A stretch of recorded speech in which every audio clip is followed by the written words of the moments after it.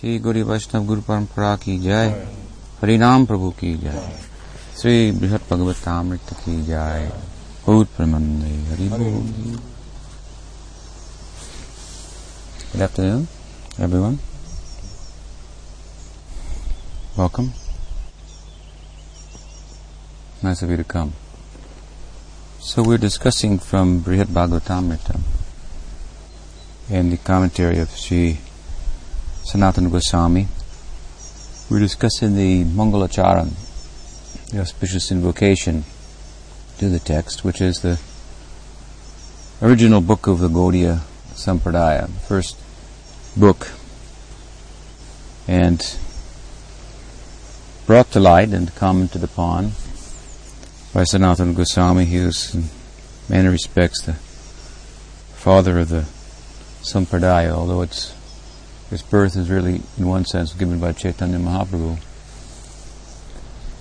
And Sri Jiva Goswami has identified the Sampradaya as Chaitanya's own Sampradaya, distinguishing it from others. And in that way, as I say, making him the father, nonetheless it was raised, if you will, the child of the Sampradaya by Sanatana Goswami in many respects, Rupa Sanatana. But Sanatana Prabhu is like the architect of the Sampradaya. So,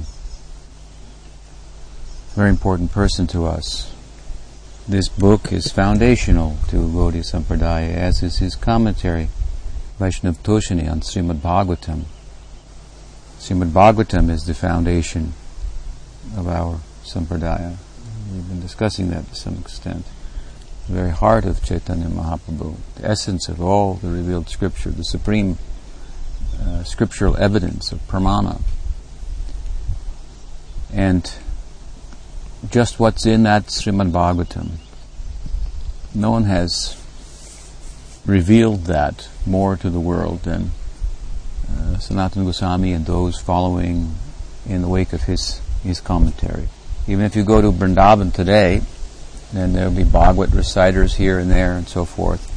Regardless of what lineage they are affiliated with, and it may not be Gaudiya lineage, for example, there are many Nimbarkis there and Ramanujas and so forth, and whatever their Sampradaya, if they're in Vrindavan, they're going to discuss the Bhagavat, and they're drawing from the commentary of Sanatana Goswami, Vishwanath Chakravarti Thakur, who's coming, as I say, in the wake of Sanatana's commentary, Sri Jiva Goswami's commentary. So he's the person who really brought to light the significance of Srimad Bhagavatam like no other.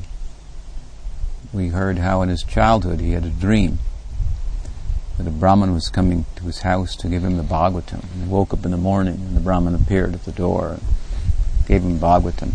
The uniqueness of that, dream aside, can be appreciated if we stop for a minute and think that books weren't as readily available in those days. There was no printing press in India. The Brahmins kept the books in the temple and so forth. And so that's where he got a copy of Bhagavatam, and as a young man he immersed himself in the study of that text. We should follow his example. Don't think this is for old people, or that you'll become serious about this only when you get old. Sukdev was only 16 years old. That should tell us something. Great speaker of the Bhagavatam. And he was speaking to an old man, the Raj Parikshit, in comparison. He was just a child compared to the king. He educated the king.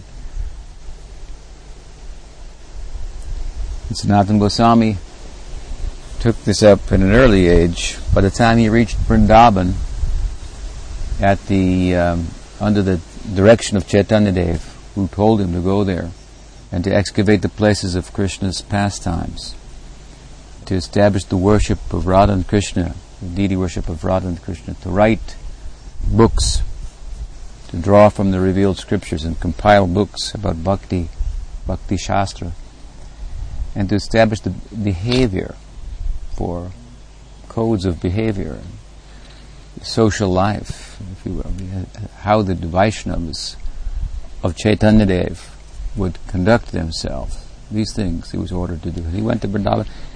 In that order, he was only maybe just turning 30 when he arrived there. Such a responsibility he was left with. When my Guru Maharaj left the world, I was about 29. So you should prepare yourself to take some responsibility to carry on this great thing. We've been talking at some length how significant this Sampradaya is, how it goes so much to the heart of the very nature of reality, love life of Bhagavan. Important topic. And somehow we are all coming together to discuss this. We have some interest in this. There's a background to that. These types of gatherings are meant to bring out that background, bring it to the foreground, that you might remember what you're about. Not everybody in this world will become a devotee of Krishna, at least not right away. And how many are there? How many people are there in the world? There's no limit to that. How many jivas are in the material world? There's unlimited jivas. So amongst them you're coming forward for this. There's a reason for that. You have some sukriti. So these meetings are meant to draw upon that sukriti, to increase that wealth, inner wealth, and help you to grow in such a way that you can take advantage of this inheritance. You have wealth, but it's being held back a little bit also. Just as if you get an inheritance, but you're too young to spend it, then the court may put some restriction on that. So this is to help you grow so that you can take that wealth, understand it. You have to understand a little bit of theory. It checks your intelligence a little bit. So these books are for that. So this way, Sanatana Goswami, he took that child of the Sampradaya that was given birth by Chaitanya Mahaprabhu, and he raised that, gave some form to that. I mean, like an architect, laid a foundation with his commentaries on Bhagavat. This original text here, the first text of the Sampradaya, Brhad Bhagavatamrta, it's basically, as we'll hear as we go on, the essence of Srimad Bhagavatam in so many ways. And how we shall identify ourselves physically, like wearing the mark that comes from Sanatana Goswami. How to wear the tilak, how it will be applied, with which finger, what time to put on, and so on and so forth. How to dress, how to eat, and as a Gaudiya, all this comes from Sanatana Goswami in his Hari Bhakti Vilas, drawing from the Agamas and the Tantras and Pancharatra literature and so forth. So he raised this child of the Sampradaya like a father. And as I mentioned the other day, when he left the world in Vrindavan, everybody, man, woman, and child, shaved their head. It was a custom. If the family's father died, then everybody in the family would shave their head. Sanatana Goswami, they was sometimes called Munda Baba, means shaved Baba. He used to always keep his head shaved. But the people of Vrindavan, of the Braj, upon his passing, everybody, man, woman, and child, shaved their head, as if to say, without thinking about it, you're like our father. We're so close to him. He cared for us so much. It's not just a bunch of foreign words and rules and regulations and so forth. This is not what Gaudiya Vaishnavism is about. Some religious dogma. No, it's a feeling, affection, love. This is how Krishna rules. This is why he's supreme. Not by any force, but the force of affection, which is a non-forceful force. You cannot resist it. You cannot resist it, but it is exercised without any force, natural. He is all attractive. Jiva Goswami says, more than that, irresistible. This is Krishna. By the force of affection and love. And so, in the parampara, Guru Parampara, this same thing should be coming. It is said in scripture, one must accept a guru. What does it mean? Not like a law, but I must do that. It's a feeling. I must take help here, take shelter. This is good, I can feel it. This is good for me. Not only good for me, but it's accommodating. Love is accommodating. It's not a question of space. Mahaprabhu lived in a small room, only about 8 by 8, something like that. Stone room in Puri. So much love there he had. If you love, then you could live in a closet. It doesn't matter if you have someone that you love, then that's so big, so spacious. You have my permission to reduce your situation. So, another topic, but so with affection anyway. This is coming to us out of affection, and we'll be charmed by it, not commanded, but charmed by it. We have to follow. So in this way, the people of the Braj, they felt the connection with Sanatana Goswami. And we take opportunity like this to discuss about him and his literature in which he lives and so forth and so on. And we can also develop affection for him, feel his affection for us, and then take part in those things which will draw the attention of Krishna. This is how we should look at what's sometimes called rules and regulations. There's a way, if you adjust your life, it will attract Krishna's attention. Like a young girl. If a young girl knows, every day I go down the street this way and that young man comes the other way, and she has a crush on him, so she wants to get his attention, she finds out something that he likes. She finds out his favorite color is yellow, so she wears a yellow dress to get his attention. He stops. She knows he likes cookies, so she just happens to have a bag of them with her. So, buying the yellow dress, putting that on, baking the cookies, and so forth. It's all for attracting his attention. So this is how we look at our vidhi. There's some vidhi, some rules, but they're not really rules. We've heard, we have seen. Others who have Krishna's attention, they do like this. So we'll also follow like that. Maybe he'll take notice of us. After all, he took notice of Putana. She only dressed like a gopi. She had bad intentions. Krishna noticed her and gave her a special benediction. Of course, we should do more than just dress like devotees. We should be devotees. So, this way we are discussing one of the books of Sanatana Goswami, and we are discussing the Mangalacarana. So that is the auspicious invocation. And thus far, we have heard through the invocation in a kind of a code, secret language, it's packed in there, in invoking the auspiciousness of Krishna, the favor of Krishna, the blessing of Krishna, the blessing of Mahaprabhu, the blessing of the gopis, headed by Radha. He has indicated to us what the book is about. There are two parts to the book. So as we've heard, the first part of the book is about the gopis' love for Krishna, Radha's love for Krishna. How this love is that which draws the most reciprocation from Krishna. Now there's another part to the book, second part to the book. What is the second part of the book? After Sanatana Prabhu establishes through the words of so many great devotees that the prema of Radha, love of Radha for Krishna, this is the perfection of devotion. This draws everything from Krishna. When Krishna's standing next to Radha, then we have Swayam Bhagwan. He cannot manifest four arms in her presence. Impossible. It means her love is equal to him. Her love is non-different from him. Achintya Veda Veda. So if we want to know him, then we will look to her.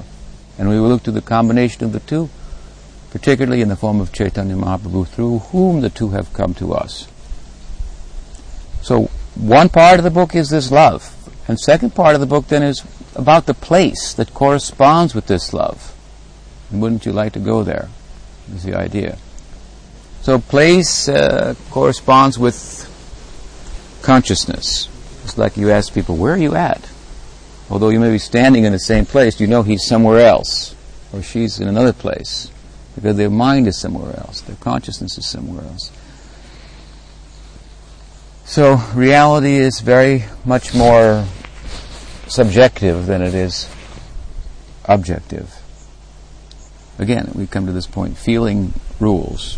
It's like we say, I know Maharaj, but I feel like this. So, and that's what I'm going to do. Okay, well, just adjust it like this. Do it like that. And just keep it in connection with the higher ideal of life somehow or other. This is the business of the Guru, at least to some extent anyway, to reel us in, so to speak. So we have many interests in many things. You try to bring those interests in connection with Krishna consciousness. So they may not take us away, but will gradually bring us into the center. So there's a place that corresponds with the Krishna consciousness. And here now, in this part of the Mangalacarana, he begins to describe something. He offers his respect to this place in a fourfold way, to the overall circle of the Leela of Krishna we call Mathura Mandal, and within the Mathura Mandal to certain places, particular places, Vrindavan, Jamuna, places and things, Govardhan. This way he seeks to get their blessing. These places, these things, they can have power to bless Giri Govardhan. What power does he have? We'll have to come to that, but standing high above the Braj, he sees everything. There's no pastime about Krishna that he doesn't know about. That's why devotees worship him. Chaitanya Mahaprabhu kept the stone of Govardhan. He knew everything is in this stone. Everything worth knowing is in this stone. He knows it all. He can show it to me. Jamuna can give everything. Vrindavan, that special place within Mathura, where Sanatana himself was residing at this time. So he begins to glorify these places in the hopes that they will bless him. Coming to know these places, these things, this is coming to know our Gurudev. Pujapad Bhakti Rakshakshitadev Goswami Maharaj once gave a beautiful explanation of Das Goswami's Guru Pranam. And he said, Nama Shreshtam api sachiputra matra swarupam tasyagra jatum urupurim madhavim goshtim Gostavatam, Radha Kundam, Girivaram, Aho Radhika, Madhavasyam, all these things.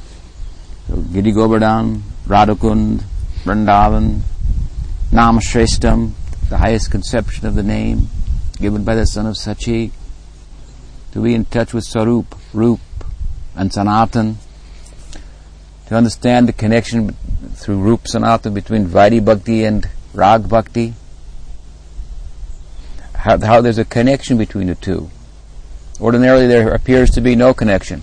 One is going to Vaikuntha, other is going off the map to Brajaloka. But through the teaching of the Goswami we find there's a way to connect them in such a way that one complements the other. So we won't veer towards Vaikuntha. We can go in that direction of Braj where we have no taste, for which we have no taste. Still we can head in that direction. Without taste, that's the whole land is moving by that. The whole impetus for going is based on that. But we have some interest in those who have gone, sadhus. So in this way, anyway, to understand this connection properly, so that we can be firmly on the path, and to come in touch with Radhakund, Yamuna, Govardhan, all these things. And Pujapad Sridhar said, when we understand these things, when we come into the vicinity of all these things, then we can say we've understood the mission of our Guru Maharaj. This is what it's about. Another fellow told me, when I told him this, he said, "No, that's not our it's about book distribution." I said, "You have to read those books too. This is the whole thing. You have to read those books. It's not just for selling them." So, first then, the overall area, Mathura Mandal, he glorifies. Jayati Mathura Devi Shrestha Purishu Manorama Parama Daita Kamsarater Jani Stitiranjita Durita Haranam Mukter Bhakter Api Pratipadanaj Jagati Mahati Tat Tat Krida Kathastu Vidurata. All glories to Mathura Devi, the best of holy cities. There are two things here. There's Mathura Mandal, the greater area, and then there's the actual city of Mathura. He wants to glorify both. With regard to the city, first he says, glories to Mathura Devi, the best of holy cities. So there are mentioned in scriptures a number of holy cities, 8, I believe, holy cities. You can find that in Gopaltapani, Upanishad, edition of which we've published with commentary. You may have studied that. And other text. And amongst these holy cities on earth, like Kanchi and Haridwar and so forth, there are so many, 7, 8, then they all said to give some benediction. So he says here, this Mathura is the best of them. In Gopaltapani it's called Gopalpuri, the city of the cowherd people, cow protectors. I mean, in other words, in the whole of the Braj, this is the big city. This is the Helsinki of the countryside of Finland, like that. This is the big city, where the sophisticated people, in comparison to the country people, live. Educated people, and so forth. It's the best of holy cities, amongst all those holy cities, for a number of reasons. It is said about Mathura, it is said about holy places, that if you go to these holy cities, then you can be purified from the reactions to sins committed in the past. So they have some power, it's said. But it was also said that if in those places you commit sins, then it makes like a hard shell, like a diamond, which is so hard, over your heart. So you have to be very careful there also. That means it's difficult to overcome then that kind of reaction that would accrue from committing sins in a holy place. But about Mathura, it is said that the sins that are committed in other holy places, if you go to Mathura, then you can overcome all of those. And what about the sins committed in Mathura? Said, she doesn't take notice of those either. Now, of course, sins are one thing.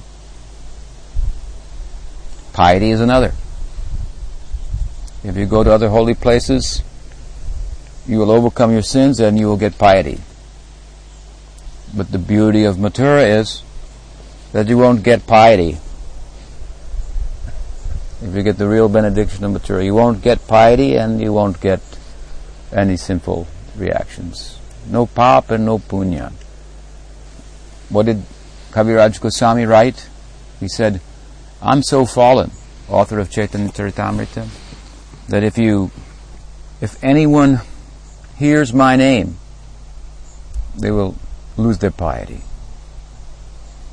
And if anyone says my name, they'll get impiety. It's hard for us to hear such a thing, but it was a way to think about it. And it comes to mind when thinking of Mathura also. We don't want piety. We don't want good karma. That'll be a problem for us. Anarthas can come from this also. He's going along nicely. She's practicing devotional service happily. But some motive, the impetus for that may have been her condition, her material condition to some extent. ultimately it comes from Sukriti, but still it will be driven in early stages by different things. Not by taste, not by love, by prospect, sense of what I might get out of it for myself, by fear, what will happen to me if I don't, or out of duty I might perform it. So many psychological conditions and so forth may drive our practice before real bhakti comes within our heart. It even is mentioned in Gita, different reasons for taking to shelter of Krishna. Arto jignasur arto ati gyani cha bharatarshava. So maybe one doesn't have good material means, so many poor people become devotees. In India, it's common. Well, can't do anything else. Might as well become a sadhu. Get free meals. I'm living pretty austerely already as it is. So, but anyway, if a young person or any person is practicing, then maybe they to some extent motivated like this, and then suddenly they get an inheritance, or then some good karma is coming to them. They may become distracted by that. Sukritartha, some kind of anartha coming from pious activities that one has performed in the past. So we don't want any impediment. We don't want punya. So we should chant Krishnadas Kaviraj's name. We should hear his name. We don't want any punya. This is the idea. And as far as pop goes, sins, sarvadharman prityaja. We want that. Mamekam sharanam braja. This is what we want. Krishna says, sin and come to me. Gopis are the example, isn't it? He played the flute. What did it say? Sin. Give up your children, your families in the middle of night. Break the social norms, the religious principles. Do you want me? I'm over here. Your whole life you've learned what to do and what not to do.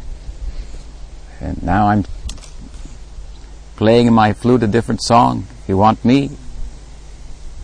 You have to go against all those things. So we will chant the name of Krishnadas Kaviraj Goswami. Krishnadas Kaviraj Goswami Mahashaya ki jai. Let us become impious like that. Apiched sudaracharo bhajate mamananya bhak. Sadhureva samantavya samyagdavasito itasa. Same thing. And our Bhaktivinoda Paribar, Thakur Bhaktivinoda has made the comment. One who says, Chipram bhavati dharmatma sasvat chantim nigachate kauntaya pratijanihi name bhakta pranashyati. It means this. That person who says loudly, goes through the street with a big drum and a horn and announces to the world that those people who look like they're very misbehaved but are actually bhaktas. They are actually bhaktas. Not just misbehaved and looking like bhaktas. They are actually bhaktas. Like gopis. They are actually devotees. Verse says what? Api ched sudaracharo bhajatimam ananyabhak. They have ananyabhak. Undeviated bhakti for Krishna. Undeviated love for Krishna. They're fixed on Him. But from a worldly point of view, they appear to be, perhaps, like gopis, impious. Don't think like that for a minute. That person who says, who glorifies them, who glorifies their misdeeds, their sudarachar, their very, not bad behavior, but sudarachar, very bad behavior, who glorifies them in the street with a drum and a trumpet, and saying, pointing to them, that person will soon become elevated. So this Mathura like this will move us in this direction. Best of the holy cities. Such a pious place. Transcendently pious. There are no rules for entering Mathura. Is another of its glories, its generosity. You don't have to have done anything previously, like if you prepare to go to a holy place, there are certain things in Scripture that say you should do. no such qualifications for going there, for living there. They put it like this: it is as generous as Krishna himself. It is not different from him. There, it is said in Bhagavatam, Nityam Sanihito Hari. Mathura is that place where Hari always resides. Hari, that is the favorite name of Krishna in Mathura Mandal. Hari means who steals away. They think of it like this: it's Hari, Krishna is Hari. We like to say Harinam more commonly than Krishnanam. Harinam. It means he's who stole away my heart. This is the favorite name in the Braj for Krishna, practically. Most common. Who stole our heart. And Harinam will steal your heart. Sridhar Pujapad Sridhar Maharaj gave a nice example to help us appreciate the affectionate nature of Krishna Nam, Harinam. He said there were two policemen and they were arguing with one another, or discussing, and one said, it's a good for us, lucky thing that Krishna is a thief. The other policeman said, what do you mean? That's the whole problem. We're trying to get everybody to follow the laws and our God's a thief. I was thinking it was our biggest problem. And the fellow said, no, you don't understand. He said, I mean like this, that a thief does not care for high walls and locked doors. And that's what we have erected around our heart, high walls, and we've locked the door. There we think we've got something very valuable in our heart. Just like if I speak to you, then you're going to listen with your head, and you're going to make sense, then you're going to let it go into your heart. And if it doesn't make sense, you're going to hold back. But it go in anyway. Who has realization, in whose heart Krishna has gone. From that heart we should get Krishna Nam. In whose heart these two syllables are dancing, Krishna. That person has a necessity. What did Rupa Goswami say? What is his necessity? Need more tongues, more ears, to be able to take advantage of what's going on, what these two syllables are doing to me. That person needs some students. More ears, please help. More tongues, please help me. He's pleading, help. This name is driving me wild, making me mad. I'm losing consciousness of the world. Students will keep him here for a little bit. Help him take advantage of that Krishna Nam. So this Nam comes from his heart, dancing on his or her tongue. And from her tongue it enters through our ears and into our heart. Even if it doesn't make sense to us, or we're not interested, going anyway, doesn't care. A little aggressive lover goes in then, captures the heart, unlocks the doors. We're protecting. We think we have something valuable there. Our sense of self that resides in the heart. It's all our attachments. We are our attachments. Our I is defined by our sense of my, materially speaking. So many attachments in the heart. This is our self. Krishna Nam doesn't care, enters there, puts everybody out of business, offering something more valuable and less expensive. So, cannot resist such a deal.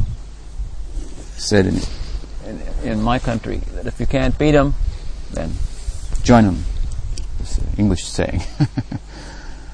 So that place, Mathura Mandal, it is a glorious place.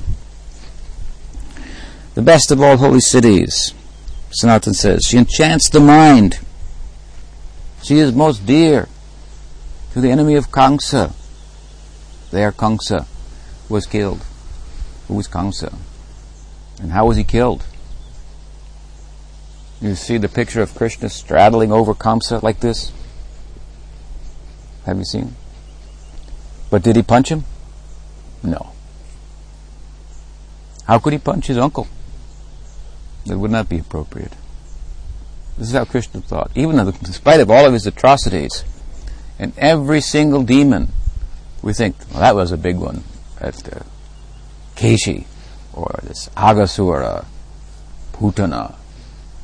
They seem more fearsome in one sense than Kamsa. But you should know, all of them had been conquered by Kamsa. Every single one of them was subordinate to Kamsa. They were doing his beck and call. Whatever he ordered, they would do. So it was his power, how demonic he was. But Krishna just looked at him like, well, he's my uncle. What can I do? He didn't punch him, but he scared him to death. He was preoccupied with Krishna, thinking of him fearfully, practically his whole life, ever since the oracle came that the 8th son of Devaki will be your death. So he jumped from the wrestling match into the arena, straddled him. Here I am. And that was it. He died at the very sight of Krishna. So all these demons, Thakur Bhaktivinoda has helped us to look at them in a thoughtful way, like anarthas. So in Mathura, then the chief of all these anarthas was slain, died out of fear of Krishna. It is said about Krishna Nam that fear personified is afraid of him. Bhagavatam tells us. So, she enchants the mind. She is most dear to the enemy of Kamsa, and she is adorned with his birthplace. This is one of the birthplaces of Krishna, the well-known place, born in Mathura. So this is one of her most beautiful ornaments. The city of Mathura is acclaimed throughout the world for dispelling misery, bestowing liberation and devotion. Not to mention the various pastimes the Lord played here. So these are the important things, that it gives devotion, that the Lord took his birth there. The Lord performed so many wonderful pastimes there. For these reasons, Sanatana Goswami is fond of this place and asking the blessing of this place. In this place, again, it is said, Nityam Sannihito Hari. Hari is always present there. Bhagavatam says it. So, in this place, Sanatana Goswami wants to glorify the place. He's beginning to glorify the place that corresponds with the highest love, in a general sense, the Mathura Mandal. And within that, he starts with the city of Mathura. And then he will go from there. From Mathura to Vrindavan.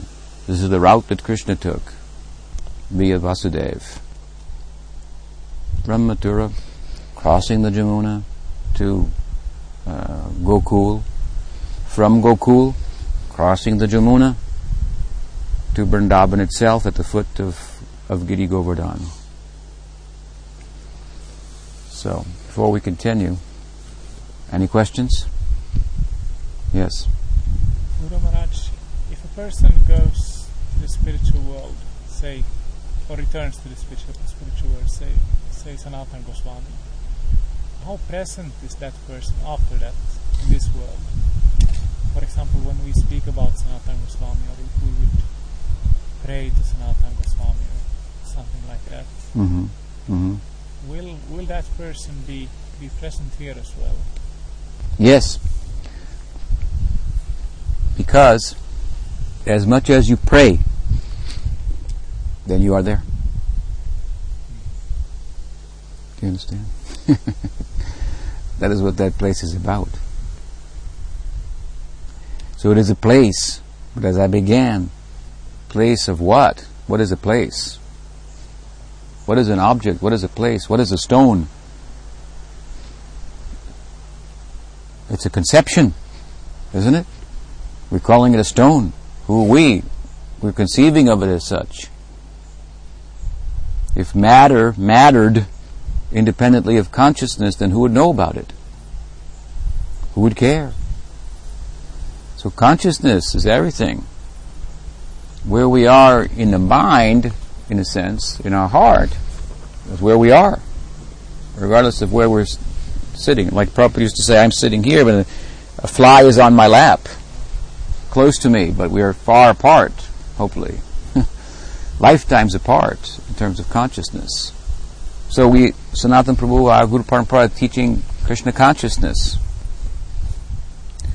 So as much as we are conscious of them, their teachings, applying them in our life, petitioning them, then we've gone there. This is the vehicle, the means by which they can be contacted, by faith, by Shraddha. It's a land of faith. Now we live in a land of doubt. We're moving with hesitation, with caution, proceeding with caution. We're guided at best by our intellect. But we want to live in a land where we're free to move according to our heart, without any caution. Where we don't have to read the label, what's inside, before we eat it. At home, mother says, eat this. You don't say, what's in it? You might, but it's a different culture. But eat this, give an order. But what's behind the order? Affection, faith, love, and so forth. So you can move freely at home. Home is in the heart, not in the head. We should use our head only to soften our heart. This is Krishna consciousness. So Vrindavan is like this, especially Vrindavan. It's the land of the heart. Free movement. So by coming in Krishna consciousness, then we come in touch with all these things. This is the point. So yes, He's present here as much as we are present there. Don't be here. Be there now. One fellow said, be here now. Be there now. There is here. And also, then, He's present in Gaur Leela. And the Gaur Leela is in the Sankirtan of the holy name. Well, the Braj Mandal is there also, no doubt. But more overtly and easier for us to approach and feel affinity for and connection with Gaur Leela. Where Krishna, as we heard, Krishna is coming as one of us. Not only as a human, but as a devotee. Present in the book. What's the book? He has given his whole heart to this. He's given everything that he could voice in a pen and put on paper. His whole heart is revealing it here. It's like a letter to you. Here. It's how I feel about things. Let me share it with you. So if we approach that with love and affection, then we can feel His presence. It's not He's dead and gone. It's not like that. Therefore, Thakur Bhaktivinoda, what did he say? Vaishnavas die to live, and living, they're present still in sound, he said. What is it? They die to live, and living try to spread the holy name around. Vaishnavas don't die, something like that. But they live forever in sound. Sound. So therefore we sing His name. Vande Shri Rup Sanatan. Vande Rup Sanatan. Raghu Yago Shri Jiva Gopalako. This is the whole purpose of this kind of gathering, to develop some affinity for such people. This is our family. The elders.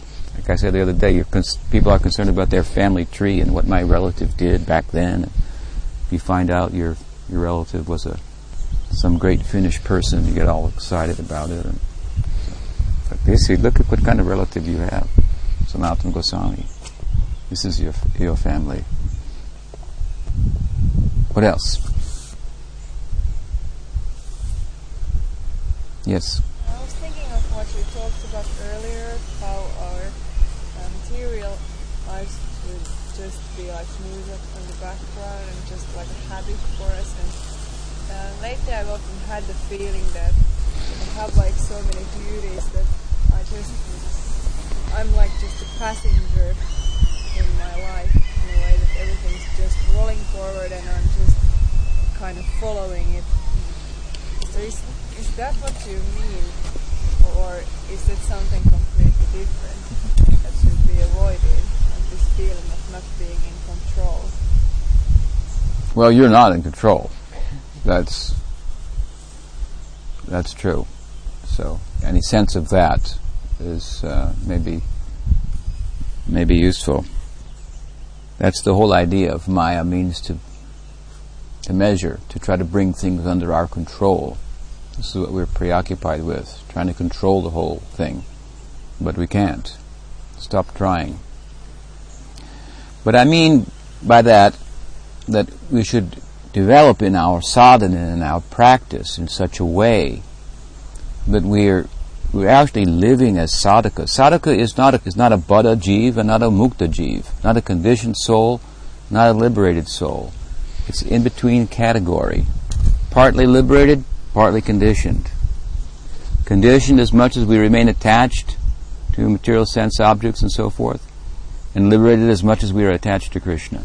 And this attachment for Krishna, which is what this bhakti is all about, love for Krishna, this is developing in spite of your attachments.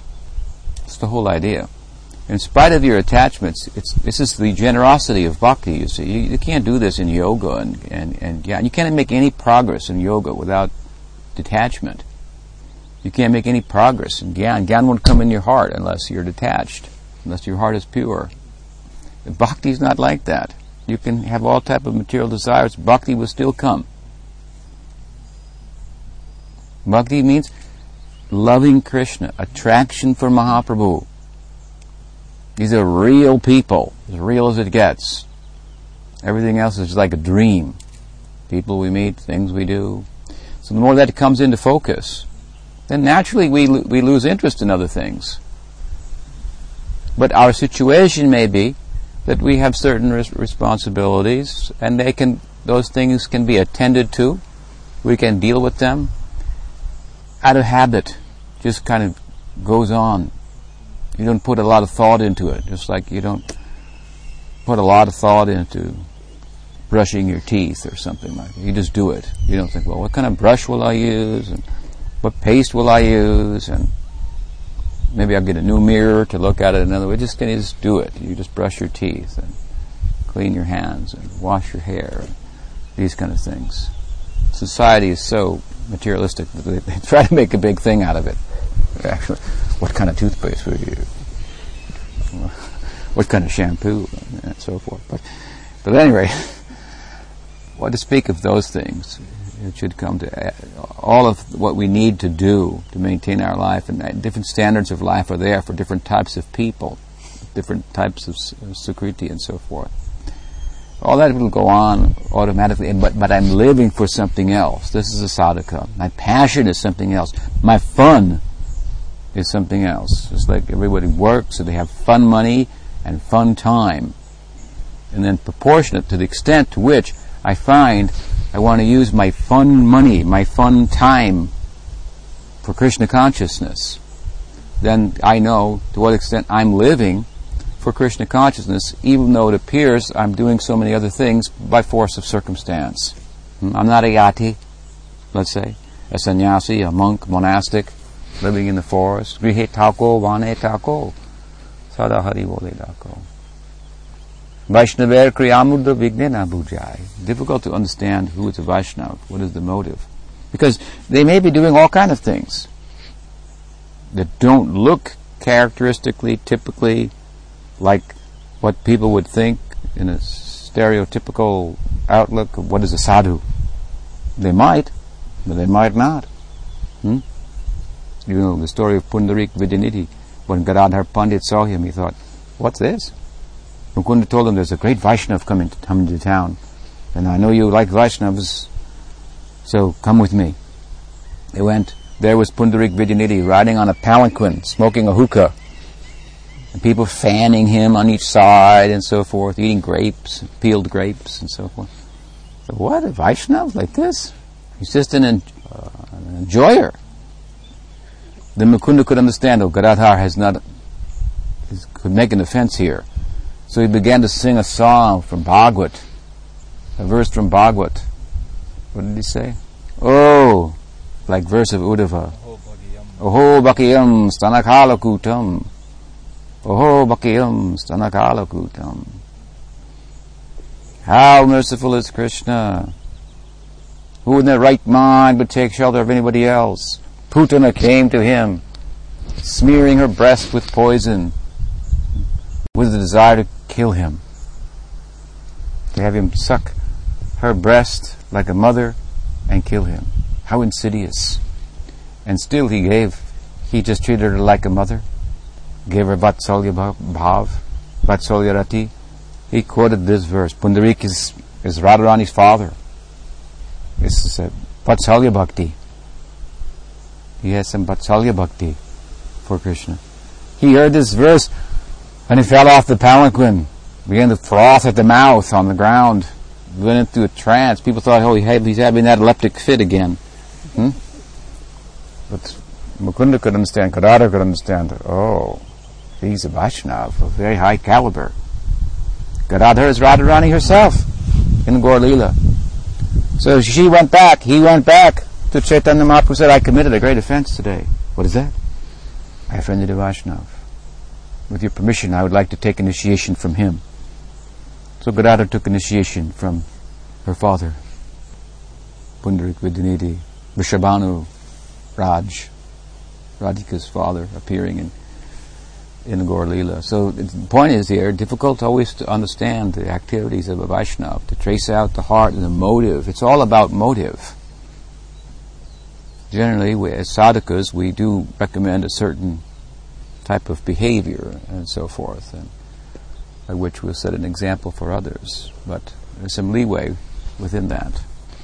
And what will be the standard? Don't judge by any other criterion than this. Is she following her guru? Does she have the blessings of her guru? Does he have the blessing of her guru? Then everything's fine. And one guru may say a little different to another guru, and one guru may say different to one disciple and different to another disciple, and so forth. One he says, yes, keep money. Other says, don't keep any money. One he says, you chant this many rounds. The other says, don't worry about the chanting. Just do this. We'll come to this also, tomorrow's discussion about Vrindavan. What is Vrindavan? Nirmatsar. No envy.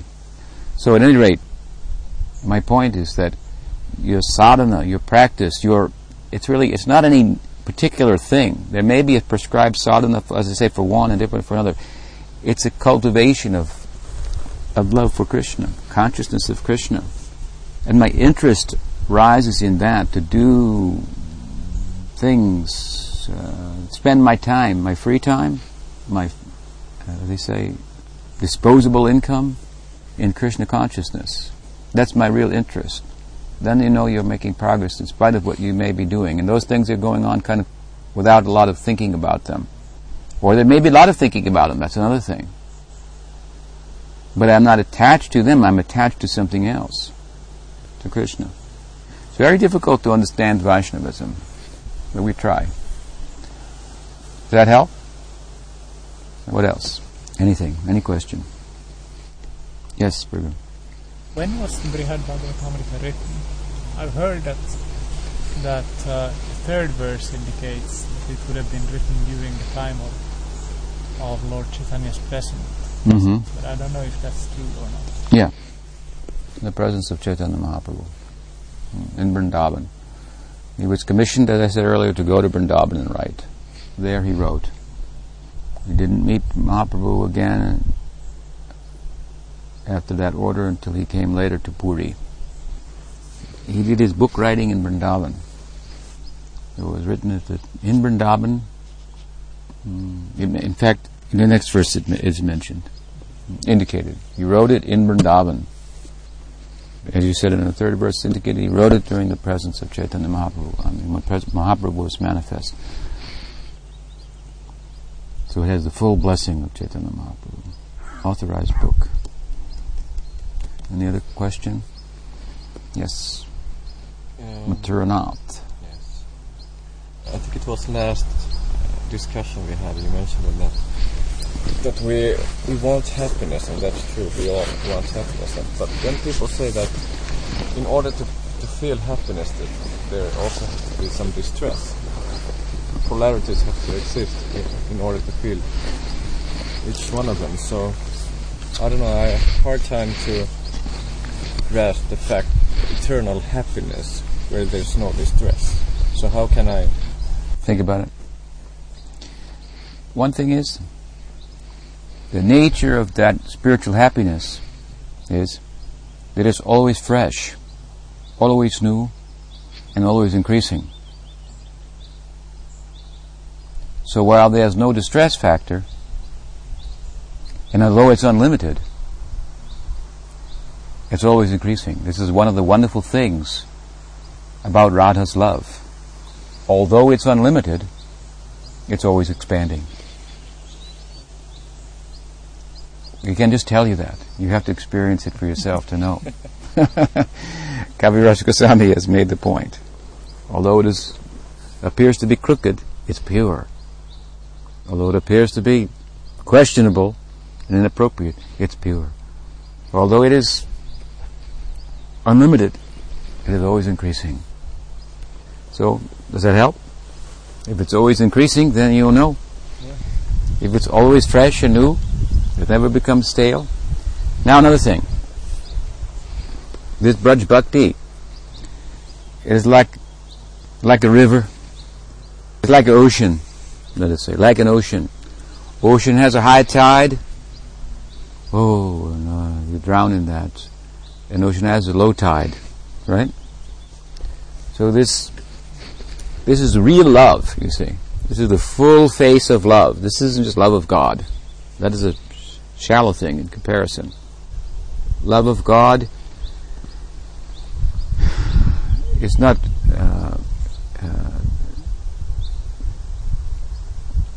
the full face of love. You know what love is, so you're talking about it to me. You're talking about happiness. So love, same thing. Love is like a roller coaster. Up and down. She loves me not. Does she love me? Do you love me? Is everything okay?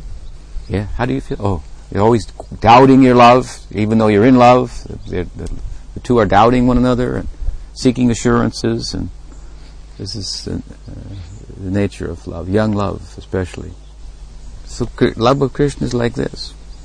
So like the ocean rises and recedes, like Sambhog and Vipralamba, like two banks on the side of the rivers, union and separation. This is Chaitanya Mahaprabhu. He's union and separation coming together. Union and separation. So there's union, and then there's separation. That is your unhappiness that you said you needed. No, I don't say I need. To know that you would be happy. You have plenty of that. In the morning, just after breakfast, take a little rest. Krishna will go into the forest for 8, 9, 10 hours. Those who don't go with him, his friends, cows, they'll be feeling the dark night of the soul. Separation. When Kumar, second part of Goloka Mahatmya section of the Brhad Bhagavatamrta, when he entered Goloka, final destination, he saw the people and they were all just kind of moping around. Nobody would talk to him. They were in like a trance, just like kind of spaced out. It was beautiful and wonderful, and they were extraordinary, but he couldn't quite figure out what was going on. And then the sound came. Moo, woo. Cows are mooing. Krishna's blowing his buffalo horn. A cloud of dust is coming from the herds of cows, thousands and millions of cows, and cowherds jumping like this, slapping their legs, slapping their arms. Ramo Ramo Mahabahu, doing kirtan like this. Cloud of dust is so big that the sun is covered, but it's brighter than like noon sun. Krishna's coming back from the forest. Everyone's heart is shining, appearing on their face. They all came to life. From Vipralamba, Sambhog, he returned. And he goes in the forest. Gopis are left behind. They have to rendezvous with him. At a certain point, some cowherds are left behind. With a few, he says, makes an excuse to go to Shamkund. Takes a few, leaves the rest with Balram. They have to feel it. some separation from Him. So everybody's feeling this vipralamba sambhoga, separation and union. Similar idea. When people say, well, if you're going to be happy, if there's no distress, how will you know what happiness is? I don't know how real accurate that's. A lot of people say that, but I don't think that happiness. Well, that's only because happiness is, I guess, in this world, mitigating distress. And it's pervaded by distress, so happiness has to be related to it. But if the world is pervaded by happiness, so this way, does that help? So that is the unhappiness, separation. But it's also happy. Yeah. But it's painful nonetheless. Spiritually painful. What else? Yes. You said that we have to follow certain rules and regulations to get Krishna's attention. Then what about other spiritual paths and maybe religions? Can we see their regulations as similar ways to get God's attention? I don't know. I guess we'd have to analyze their ideal. I don't know if they would think of it like that. Is there any particular example that you're thinking of? Well, I was mainly thinking about like 4 principles that we are always trying to follow. It might not be possible for everyone to follow them. Like in different areas, different cultures. So it would seem kind of unfair to think that they don't get God's attention at all. Oh, I see. Well, getting His attention is not dependent on those things. And I've already explained that. You may not be able to do those things. You may still get His attention. Such is the nature of bhakti. We don't say, first follow these rules, then chant. We say, chant first. And then as you chant, you think, this is good. And you hear about it, and you want to take advantage of it. Then you find out certain things may help you to take advantage of that. So then you want to do that. The impetus to do that comes. To forego certain things that won't be helpful. This is the idea. The bhakti comes to us anyway. It's really a religion of no rules. That's really what it is. It's about love. But obviously, if you love someone, then you want to do all those things that will foster that love. So this has to be the center, you see, the driving force. Those things that will cause that love to develop and grow, I want that as I start to understand it and get some of it. It comes to you anyway. Therefore, the Bhagavad says, what does it say?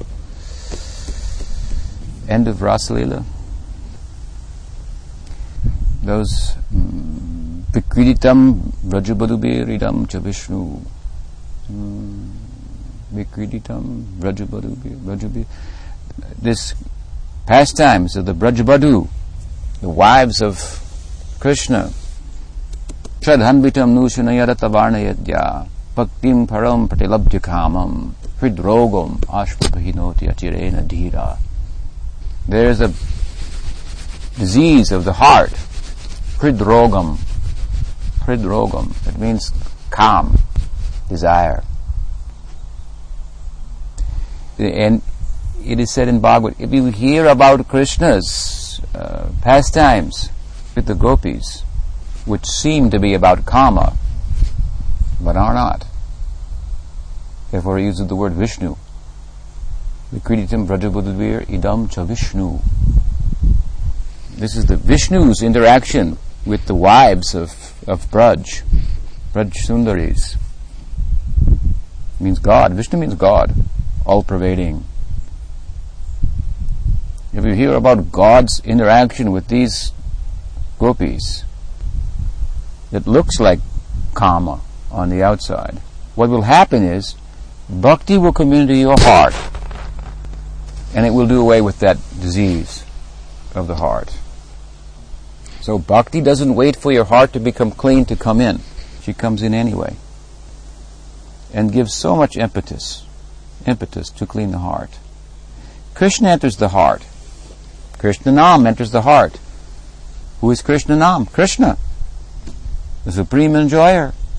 What does he do there? He takes up the role of a sweeper. If we think about this, you see, we become embarrassed.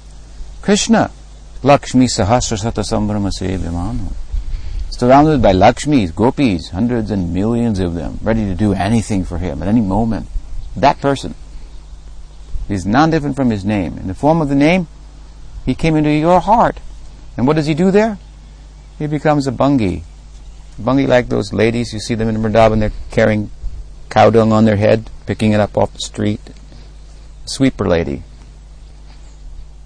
Or they're sweeper men too. I always remember seeing the ladies.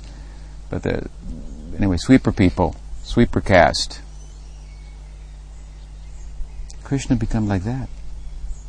Supreme enjoyer goes into your heart like a sweeper.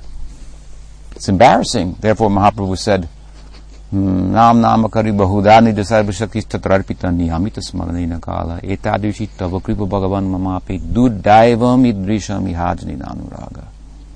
Duddaivam. He's embarrassed by that.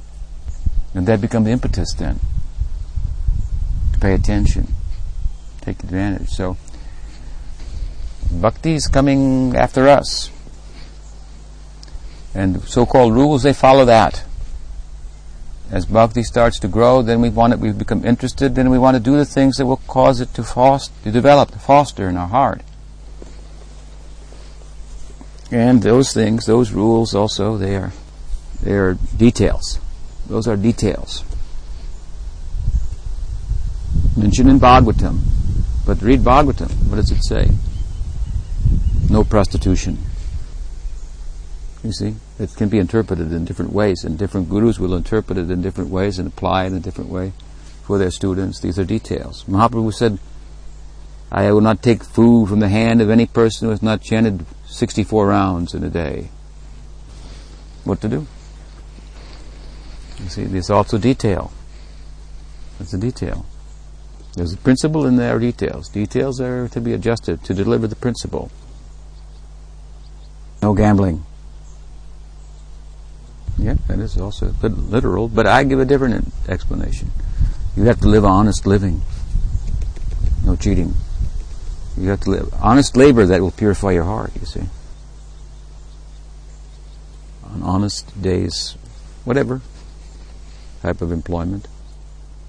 And the more the employment is something that's meaningful and essential, also, the more power it will have, in an ordinary sense, to cleanse your heart, make you feel good about yourself. People need to feel good about themselves to live, right? And to practice bhakti. Like your work is entertainment. That it's an essential for human society. As extraneous as it may appear at times, but it's actually an essential part of human life. So work hard at that. Be the best that you can. That's my advice to you.